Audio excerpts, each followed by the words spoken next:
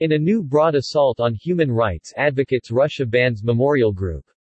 The dictatorship is becoming ever more repressive, Irina Sherbakova, a senior member of Memorial, said. Russia's Supreme Court has ordered the liquidation of a distinguished Russian non-governmental organization dedicated to preserving the memory of millions who died under communist rule, marking the latest step in a sweeping crackdown on the country's human rights activists, independent media and opposition supporters.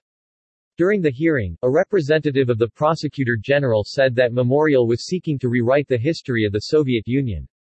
According to the Russian government's prosecutors, the group is almost completely focused on distorting historical memory, primarily about the Great Patriotic War, as World War II is known in Russia, creates a false image of the USSR as a terrorist state, and attempts to whitewash and rehabilitate Nazi war criminals who have the blood of Soviet citizens on their hands, probably because someone is paying for this. Last month, prosecutors also accused the Moscow-based Memorial Human Rights Center and its parent structure, Memorial International, of violating Russia's foreign agent law, asking the court to dissolve them. Russia's Ministry of Justice and its media regulator Roskomnadzor have both backed the claims from prosecutors, with a spokeswoman for the communications watchdog saying that brazen and repeated violations of the law had been convincingly proven beyond question ahead of the court ruling. In a ruling issued on Tuesday, a judge decreed that Memorial, already registered as a foreign agent over its links to overseas funding, would no longer be able to operate in Russia after authorities said that it had repeatedly broken the law. Russian President Vladimir Putin has previously said that the country's a foreign agent law exists simply to protect Russia from external meddling in its politics. However, the rules have come under fire from human rights and journalist groups, who are saying that Russian foreign agent legislation is just a part of Russian government's persecution of independent journalism in the country. Memorial, which has more recently spoken out against the repression of critics under Russian President Vladimir Putin, dismissed the lawsuit against it as politically motivated. Memorial had been compiling a list of political prisoners, including Putin's most prominent domestic opponent Alexei Navalny, whose political organizations were shut down this year.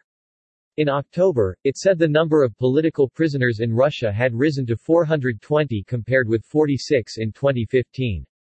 Irina Sherbakova, a senior member of Memorial, said Kremlin was sending a clear signal by banning the group, that I swear doing whatever we feel like with civil society. We will put whoever we want behind bars. We will close down whoever we want. The dictatorship is becoming ever more repressive, she said. A lawyer for the group said that it would appeal, in Russia and at the European Court of Human Rights. This is a bad signal showing that our society and our country are moving in the wrong direction, said Memorial Board Chairman Jan Rachinsky. Reacting to the court decision, Marie Struthers, Amnesty International's Eastern Europe and Central Asia director, condemned the move, saying that by closing down the organization, Russian authorities trample on the memory of millions of victims lost to the Gulag. Struthers said the decision to close down Memorial should be immediately overturned, as it represented a direct assault on the rights to freedom of expression and association, and a blatant attack on civil society that seeks to blur the national memory of state repression. In a statement following the decision, the director of the Poland-based Auschwitz Memorial Museum, Peter Sawinski, cautioned that a power that is afraid of memory will never be able to achieve democratic maturity.